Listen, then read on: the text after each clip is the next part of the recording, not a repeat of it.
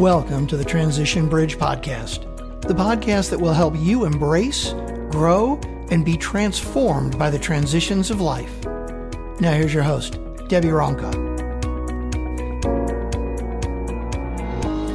Welcome to the Transition Bridge Podcast. I'm Debbie Ronka, your host. You know, transitions, they come in all shapes and sizes, and there's such a great variety of them that we experience in life. But I believe one of the most difficult and the most painful transitions are when we experience the loss of someone that we love. You know, whether it's a sudden loss or we even have time to say goodbye to that person that we love, our life is really impacted. And there's so much unknown that begins to surround us. And walking through that process of grief can just be so overwhelming. So today, I know as we listen, we're going to find hope and inspiration as we get to hear from my special guest, Tracy Davison, as she's coming on to share her personal story of the loss of her precious husband, Kenny. Tracy, I just want to thank you so much for your vulnerability to come on today to share this journey in your life. And I just know we're probably going to shed a few tears. So anybody who's listening, like, you can just cry with us because this is life. This is real life. And Tracy, I just thank you so much for coming on to allow us to come into this sacred space of your life. Thank you, Debbie. It's such an honor to be here with you. I feel the same way. So tell us about your husband. Well, what was he like? Ken was a very happy, positive person with just a bright light around him. He left footprints on the hearts of anyone and everyone who met him. He was a former captain in the Army and served in Desert Storm and Desert Shield. And wow.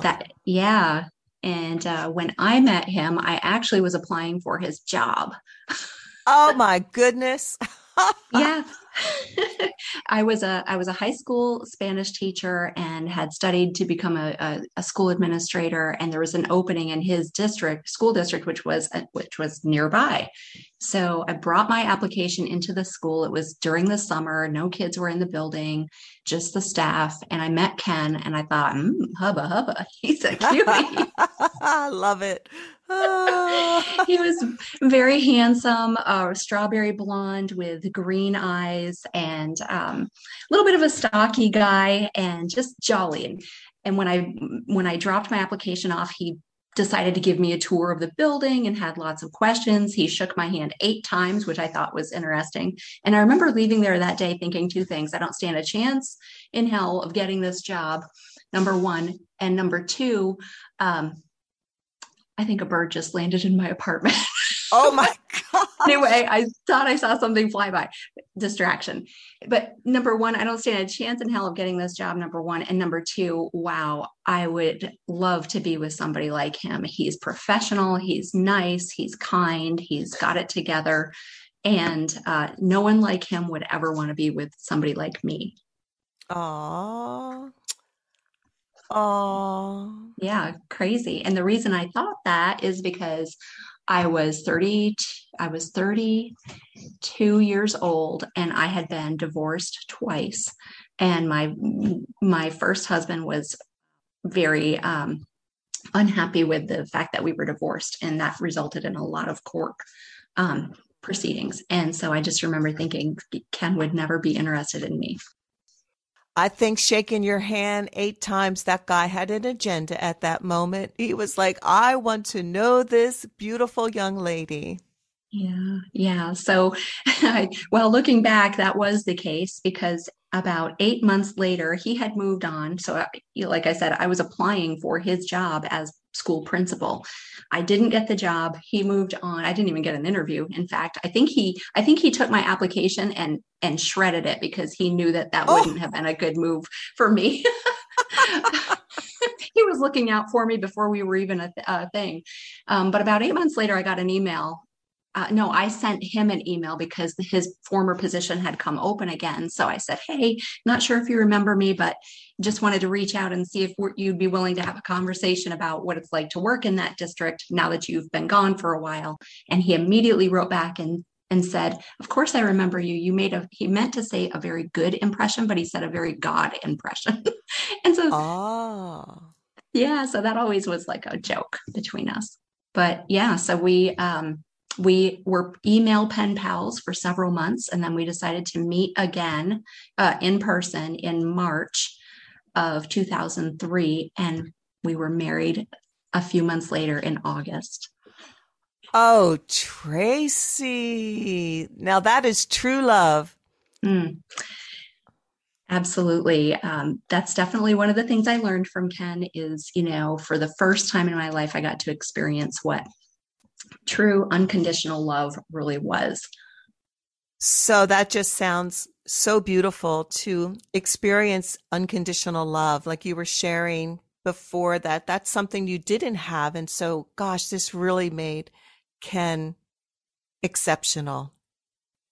Yes, absolutely. The third time was most definitely the charm for me. And the best part was he was an amazing father figure to my daughter, who was like, I think she was 9 years old at the time. And she needed that in her life. And she felt safe with him. And it was great. Everything seemed to be perfect. Our kids were 2 years apart.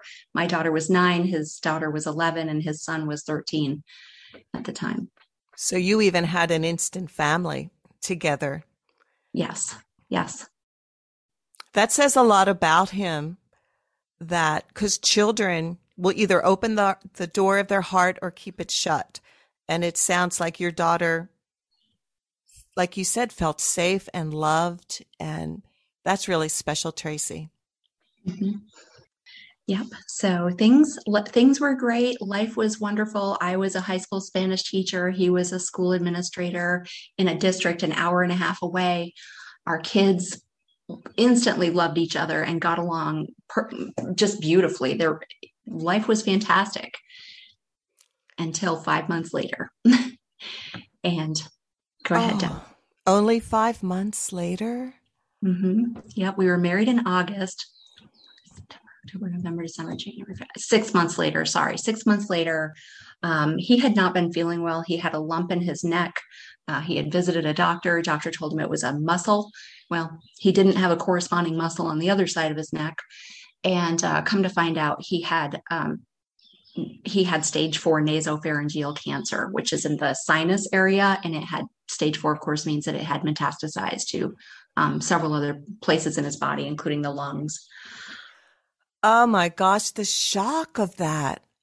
Yeah, it was terrible. When I brought him to the hospital for the removal of the lump in his neck, the surgeon came out and met with me in a little room, and he was a tall, older Canadian doctor.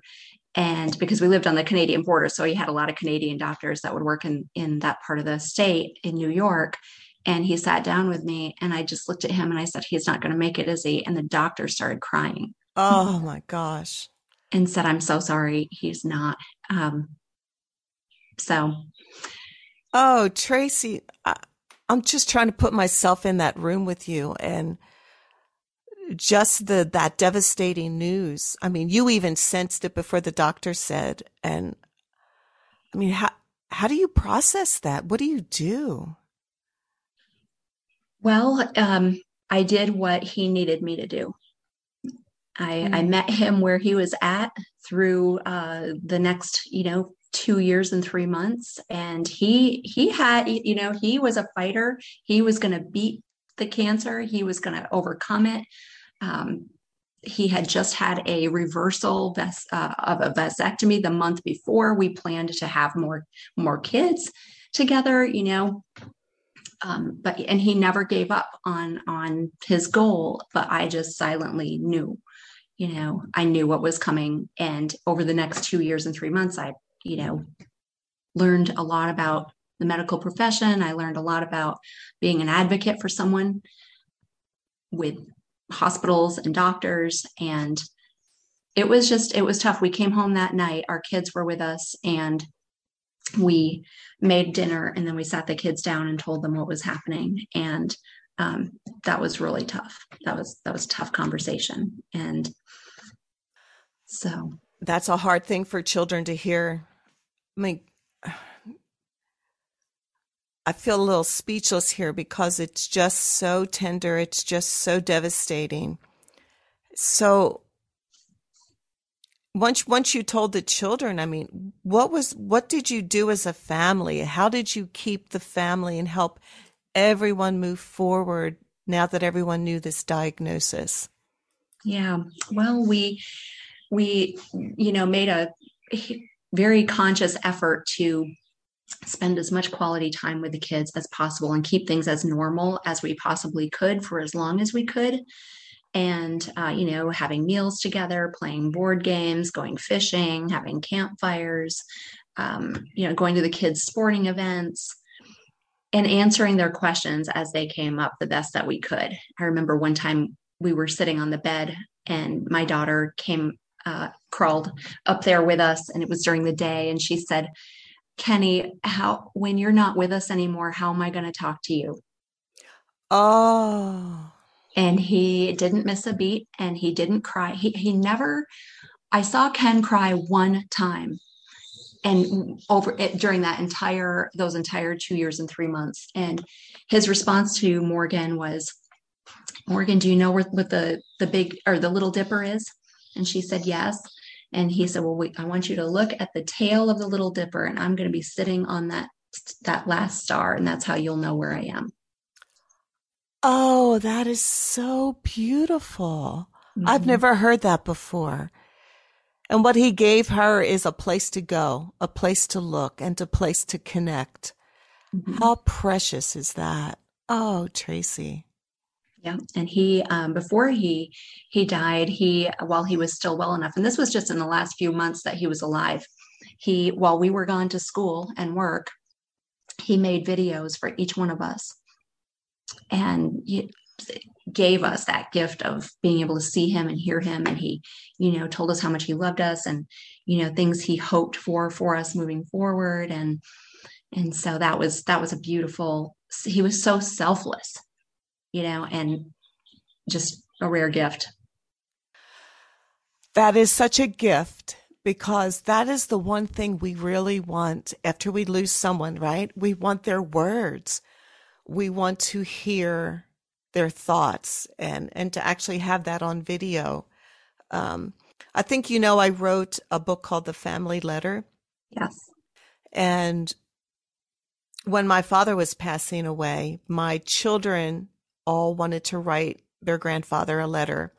And we sat around his hospital bed and we read those letters out loud to my father. So their final words to him and what he was hearing is the kind of grandfather he was before he left this world. And it was such a healing time. So we decided as husband and wife, what Michael and I want to do is have letters with our will so that our children will have our last words, because we're such a family of letters.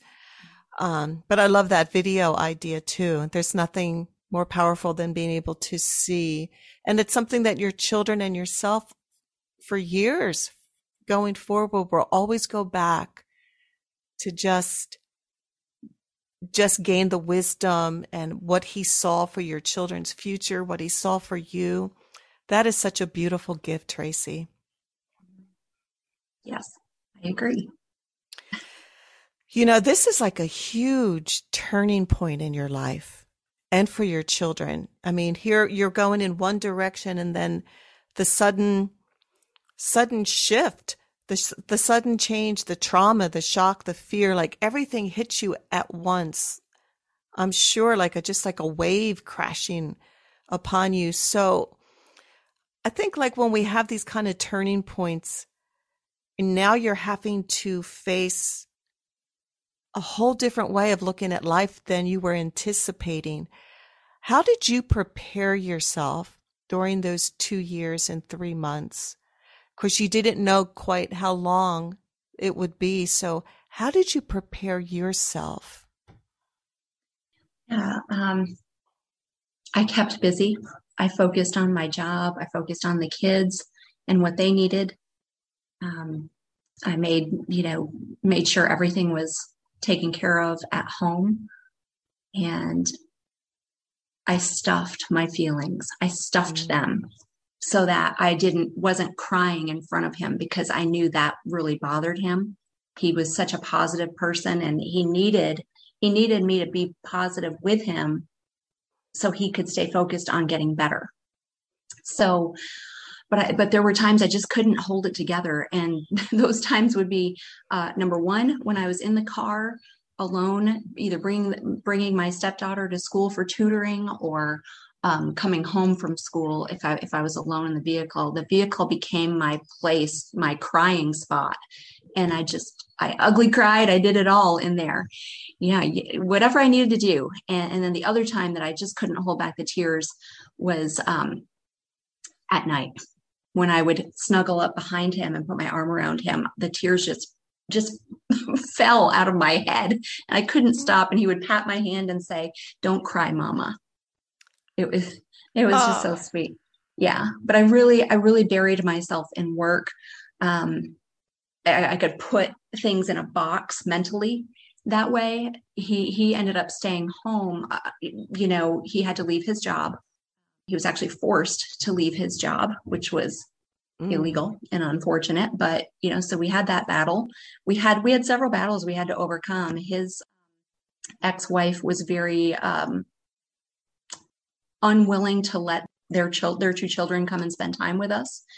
So we had to actually go to court several times to make that happen. And I felt so bad for him, because he was so sick, and he had radiation in his throat. So he had lost all of his voice.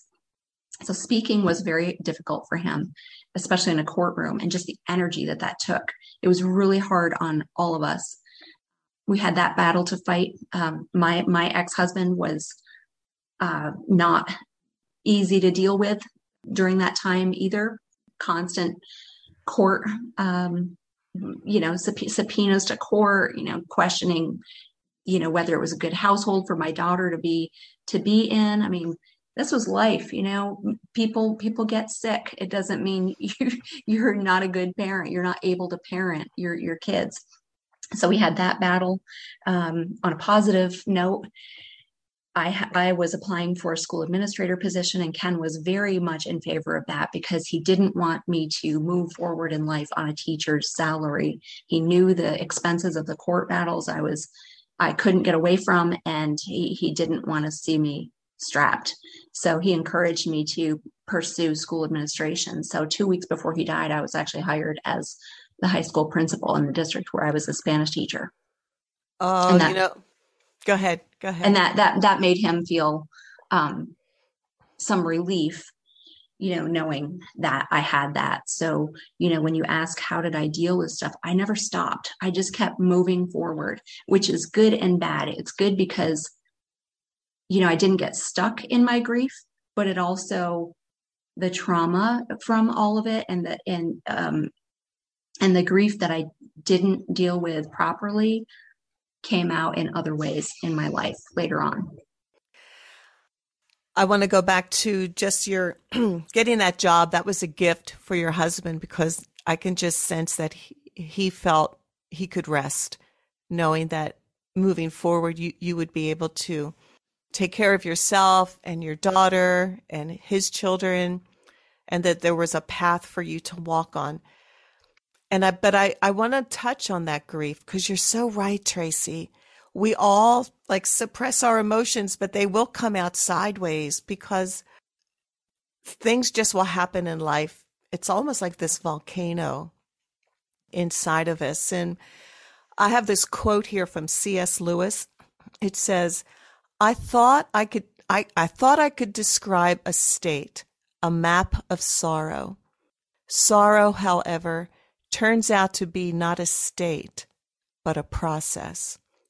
And I think that's all about grief. And what did you eventually do? What would your advice be for people who are listening? What not to do or what to do when you're in this traumatic situation, and now you have the grief that you have to walk out, and it's overwhelming. Yeah. Well, the advice I would have is definitely keep moving. I mean, I think that is what helped me get through it. You've got to stay focused on something. Be careful that you don't slip into something like workaholism, which is definitely something I did. I would work until I would fall into bed at night, especially when I didn't have my daughter with me. I would certainly say, keep moving. I would give people the advice to have a support system, because especially after those first 2 weeks, when you lose somebody, everyone else's life has moved on, even your family and people you think should understand that maybe you need some support, and that you're still there, you're still hurting, you're still in extreme agony, but find someone who can relate to what you're going through. I had two sets of friends that were just there for me no matter what, and to this day they're still my best friends. And so find the support and limit your time with the people who are people and habits that are taking away from you, that are depleting you. So and to also look at the lessons. Like, I can look back now and look at the lessons learned from that experience with Ken. I learned a lot. I learned a lot about patience. I learned a lot about empathy. I learned a lot about finances. Another huge piece of advice I would give is, if there's money involved, to definitely reach out to someone who is a wealth management expert, because I came into some money and I used that money to pay off a lot of debt, where I really should have used that money to invest and set myself up for a more secure future. That's great wisdom, because I know for me, the financial part would be overwhelming. I wouldn't know where to start. And so your advice would be, find the people that can help you in those specific areas, that it would be easier for them. Of course, find someone that you trust. Yes. And also to not be surprised when people come to you knowing that you have this pile of money. People are going to come to you and they're going to feed you sob stories. They're going to flat out ask you for money. They're going to tell you that they're entitled to the money. Nothing should shock you, kind of a thing. So be guarded on with that. That's good advice too. So I'm thinking about grief and some of the processes that we could go through. So isolation, like you were saying, it's important to keep moving. There's times to be quiet. There's times to let that healing take place. But it also can become dangerous if you're seeing yourself becoming isolated. And that, to me, is a great signal for anyone who's listening. If you're finding yourself that you're alone all of the time, that you don't want to go out to dinner anymore, that you don't want to step back into life, that's a great signal to you that you need to find community. And it sounds to me like you had a community that helps you process, and you had someone to listen to. Do you feel like it's important to have someone that you could just pour your heart out to and not have to hold back? Yes, definitely. And to be very careful who you trust with that, because it's just, it can go sideways. But I think a good question to ask yourself, and whether you've gone through grief or not, the question I like to ask myself now, and I heard this from Andy Stanley, he said to ask yourself, why am I doing this really? So for me, working 10, 12, 15 hours a day, why was I doing that really? I was doing it to avoid facing the loneliness and the processing of the grief. Why did I jump into a series of relationships, one right after the other, in the years that were to come after that? Why was I doing that really? And why were they all people who I never should have gotten connected with? I think there was a little voice in my head that said, I told you, Tracy, Ken wasn't good enough. You were not good enough for Ken. And so therefore I seriously lowered my standards for two reasons. I didn't feel worthy of having another wonderful man in my life, number one. And number two, it was less painful to experience breakups with the wrong people than to take the chance and the risk of finding true love and loving again. That pain of Ken literally dying in my arms and loving him so deeply and having these huge hopes of a future for our family, and to have it all taken away so quickly, it was so traumatic and so devastating that I would rather punish myself being in these abusive relationships after that I just didn't want to. I can look back at that now and ask myself, why did I do that really? And what impact was that having, or did that have on my daughter? I live with a tremendous amount of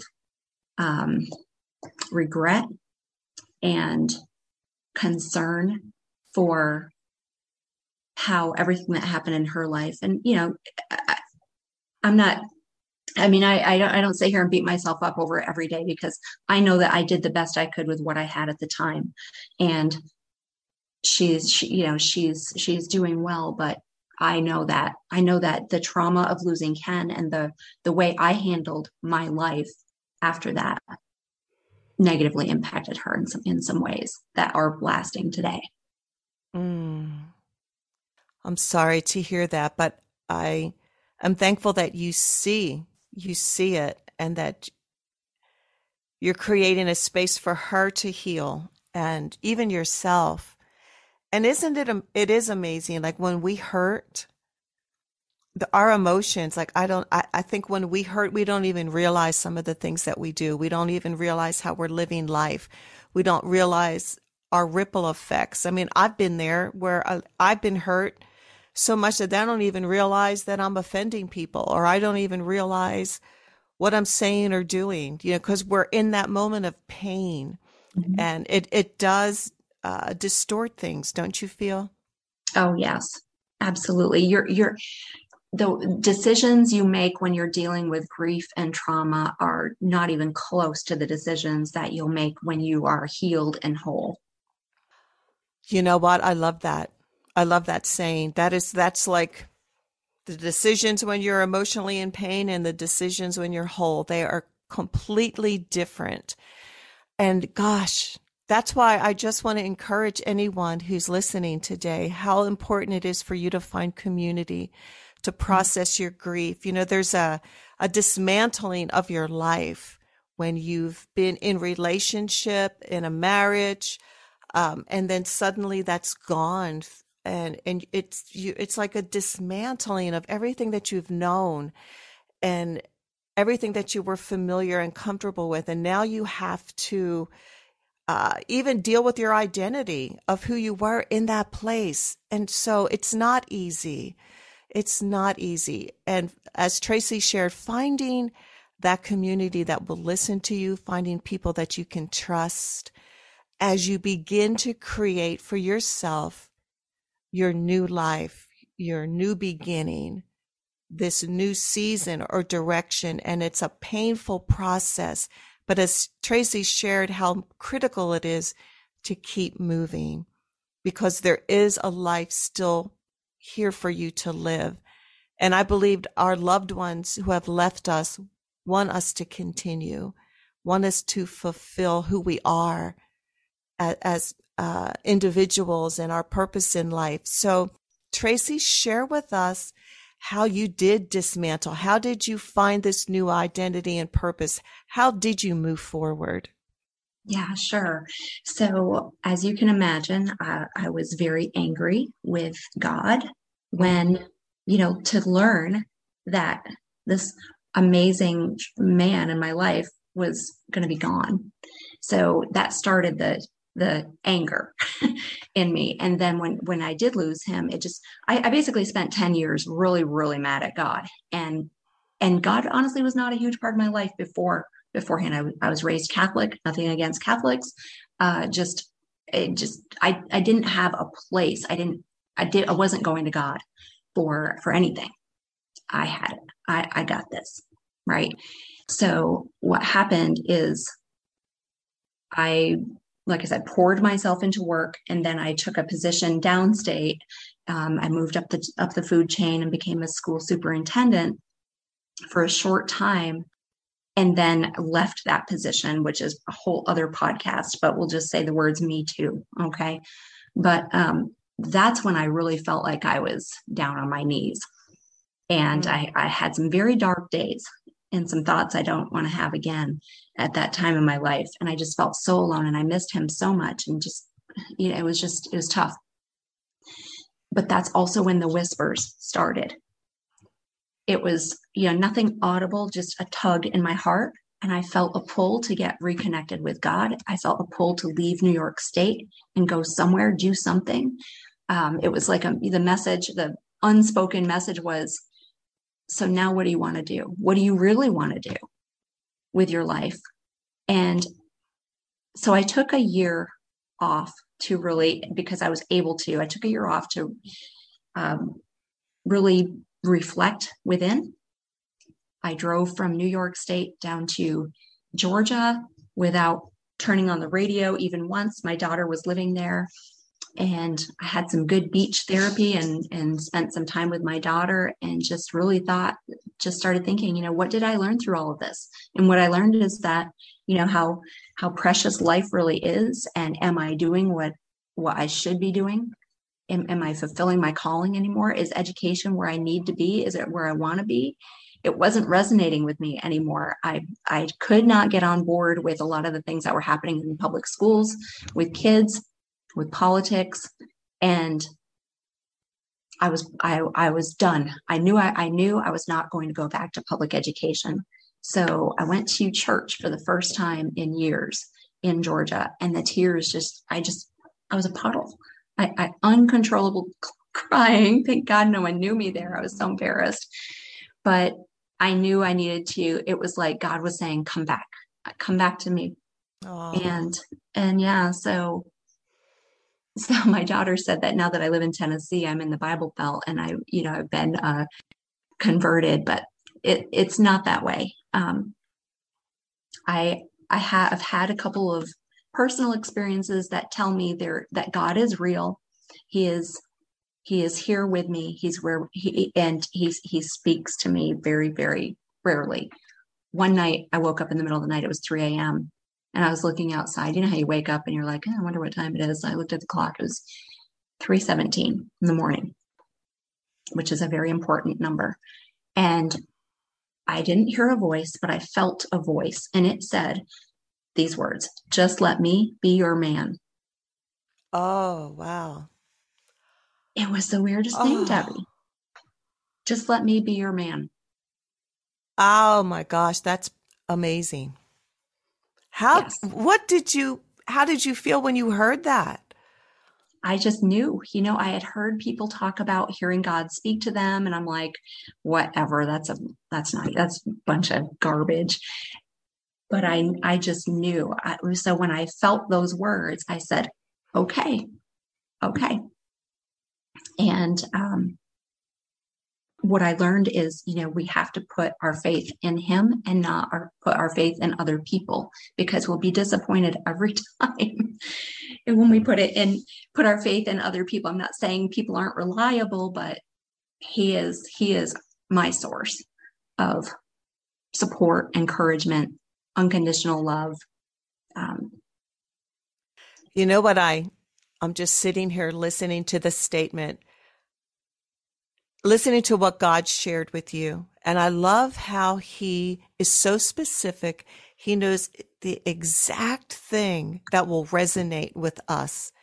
And the fact that he said to you, let me be your man, after all that you just shared with us about all the wrong relationships after Ken passed, that you were trying to find something, and God says, let me be your man. That, I'm stunned by that in a beautiful way. His love for us is so specific and detailed that he knew that's what Tracy needed to hear. And I just want to put on top of that, that he sees that you are worthy because you are in him, and that he crowns your life with compassion and goodness, and he satisfies your heart with good things. I was just reading Psalms 103 before we came on, and that's like who he is, and that's what he was doing for you in that moment. Like, let me be your man. I love that. Yeah. Yeah. And so now granted, have I dated since then? Sure. I've dated since then. But what I interpret that to mean is listen for my guidance. I will guide your steps. Right. Let me be the man that you listen to. Don't let yourself be pulled by what, your family or whoever's in your life, or by others. Let me be your guide. Let me be your counselor. And so when I do that, and when I take steps, when I take what I believe to be the next right step, I swear every time that happens, I get confirmation that I'm going in the right direction, if that makes sense. Oh, no, absolutely. And you want that confirmation, right? Because it strengthens you to keep moving forward in confidence. So what is it that you're doing now? What have you discovered that your new passion in life is? Yeah. So when I was 44 years old, I left a lifetime career as a school teacher and school administrator. I had known from the time I was a little girl, I wanted to be a teacher. And I left it all behind in 2006 and left New York State. I did what most people don't do. I left a very solid career. I left a 6-figure career, a great pension and retirement, a great pension. And I moved to Nashville, Tennessee, and I started a business consulting agency. And it's taken a lot of twists and turns over the past 6 years. And currently, I own a business networking franchise with 3 groups in the Nashville area. It's a business mastermind for business owners and decision makers who want to grow their business. It's called Network in Action. Okay. And it's great. We meet once a month. It just launched. It's just launched, my 3 groups. I'm actually going to be buying a second somewhat related franchise called a Collaborative Business Alliance, which is for larger groups of business owners to come together, hear a great speaker, have structured networking, and learn about a bigger initiative that we're working on. And I help people with LinkedIn. I don't build profiles. I don't go in and change people's profiles, but I help them increase the number of connections that they have drastically. And I help them do LinkedIn virtual events. So those are my 3 buckets. They're pretty big buckets. Did you ever see yourself this is so different from being in administration in the education market. This is so different. Did you ever see that transition coming? No, it's so weird how I didn't see it looking forward, but when I look backwards, I can see how every circumstance, every event, every experience in my life supported or taught me something that helps me now. Like I can look back and see that I was an entrepreneur from the time I was a little girl. I can look back and see that I was always a champion for the underdog and a ferocious protector of those I love. I am an S on the disc chart, which means I like to go along and be supportive and be a team player. But when I see people I love or am responsible for in harm's way, all bets are off. And so one of the things I'm very passionate about with my 2 franchises is doing more to support children, to help them be safe and provide a high quality education for them. So our group will focus on combating human trafficking of children, because I believe it's a topic that is ignored and needs to be brought to light and eradicated. I believe that in education, we can be doing more to teach kids about, entrepreneurship, about money, life, and being creative. So those are some things we're working on. I have a quote here. It says, transition is a radical act of self-love. And so when I'm hearing everything that you're doing now, it seems to me like you found this place where you believed in yourself, you stretched yourself, you moved forward, and that self-love of who you are allowed you to create this new space, this big space where you're helping multiple people. I love it. Like, I just love all those different spaces that you're in. And then you're creating all these masterminds. And I think there's a strength when we start believing in ourselves, when we start loving ourselves, that we see the value in what it is that we could give to others. And I love that you looked back, because I think sometimes we forget how far we've come, or we don't even realize our own personal DNA of who we are until we look back. And like you said, you realize, gosh, I'm a fierce protector. I've kind of always been an entrepreneur. And then when we become aware of that, it's almost like it gives you that empowerment to say, yeah, this is kind of who I am, and I can move forward in this new and different thing. Tracy, how do people get in touch with you if they'd love to come be a part of any of your masterminds, and especially with LinkedIn? Yeah, you hit it on the head, Debbie. Find me on LinkedIn. That's the best way for people to connect with me. And some people want to put a D in the middle of my last name, like Davidson. So I'm not that cool by any means. But yeah, certainly connect with me on LinkedIn. That's the best way to and I love meeting new people and having conversations, learning about their life and their goals. And yeah. Well, I can personally attest for Tracy. She is phenomenal at what she does. She's an amazing creator. She's very detailed in what she knows, understands, and how she can equip you to expand what it is that you are doing. So I highly recommend that anyone who's listening reach out to Tracy and to share this podcast as well, so that it can inspire and bring hope to others. So as we come to a close, Tracy, do you have any final thoughts that you would just love to share with anyone who's listening, who maybe is in that place where you were, where they know maybe eventually they will be saying goodbye to a loved one, or to someone who has already lost their loved one? Just give them some hope, some steps, some encouragement. Well, I would say, I didn't share this with you, but I'll share this little story. So when I was 14 years old, I was very, very sick, and I was hemorrhaging inside. My stomach was hemorrhaging. I was in the hospital. For my size and my age, my body had 5 pints of blood in it, 5 units of blood, 5 or 6. I had lost 4. And I was on the gurney in the emergency room in this little tiny hospital. And I was given a choice to stay or to go. And I remember the worst part of it was how cold I was. The cold, obviously I was cold, I was bleeding out. But I remember seeing 3 lights. There were 3 spears that were coming toward me. Everything else was black. 3 spears were coming toward me.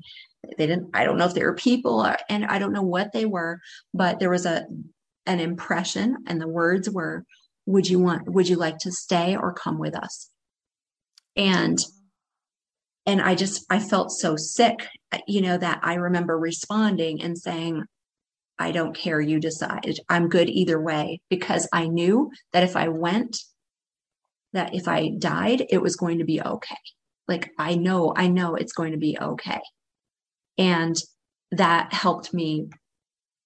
And so I ended up obviously living because I'm here. But when when Ken was in his final days, he got very scared and he said, come here, come here. And he could hardly talk because he didn't have any oxygen in his body. And he said, how do we get the kids and the animals from where we are right now to where we're going?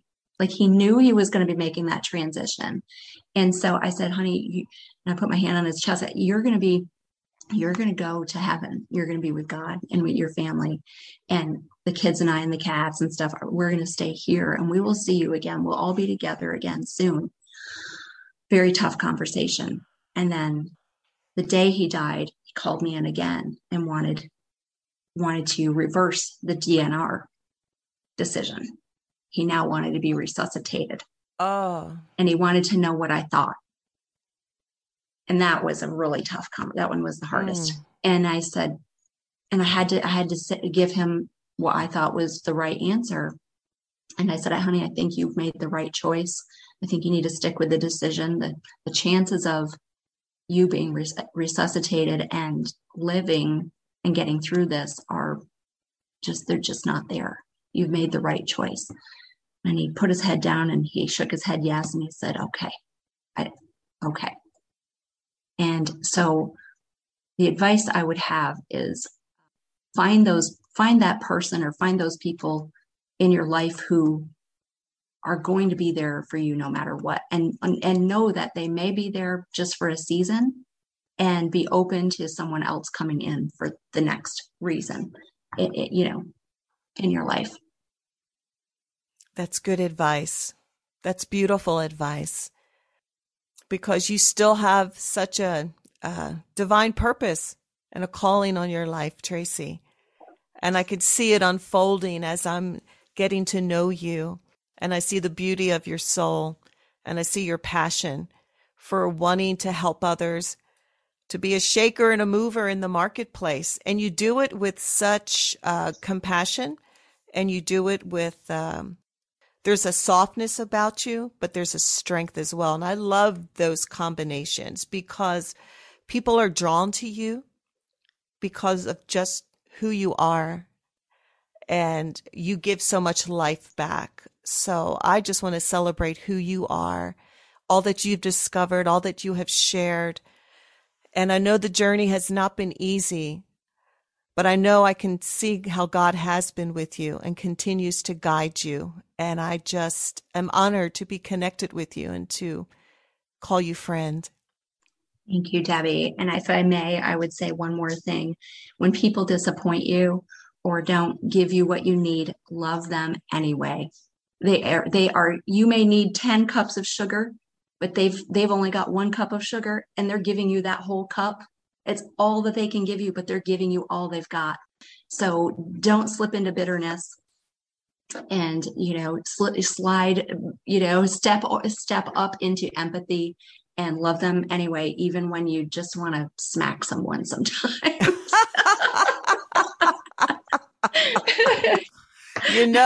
We get in trouble with our expectations, don't we? I wanted 10 cups of sugar. Yep. Get the other 9 from somewhere else. I have this quote here from T.D. Jakes. And since you mentioned bitterness, I think I'll read this quote. If you already understand your purpose, are you prepared to change your plans to match God's will? If you aren't, you can easily become bitter because things that used to work for you may no longer work.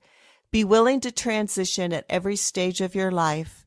If your heart is open and you have an open mind, the blessings will flow. That's so good. I love T.D. Jakes. I do too. Thank you, Debbie. It was such a pleasure to be here with you during this. Yes. Thank you so much for sharing your story. And I know you've helped so many people. And again, I want to encourage everyone who's listening to please share this episode with your friends, because the reason I do this podcast is to encourage and to inspire people who just need to know, need to be helped in any area of life. So I want to thank you all for coming today, where we as a village come together to embrace, grow, and be transformed by the purpose and power of our transitions. Thank you for joining us today on the Transition Bridge podcast. We appreciate you. If you enjoyed listening today, please go ahead and subscribe or review the show on Apple Podcast, Spotify, or wherever you get your podcasts. Don't forget to check out the show notes. And for more information about Debbie, go to DebbieRonca.com. That's DebbieRonca.com.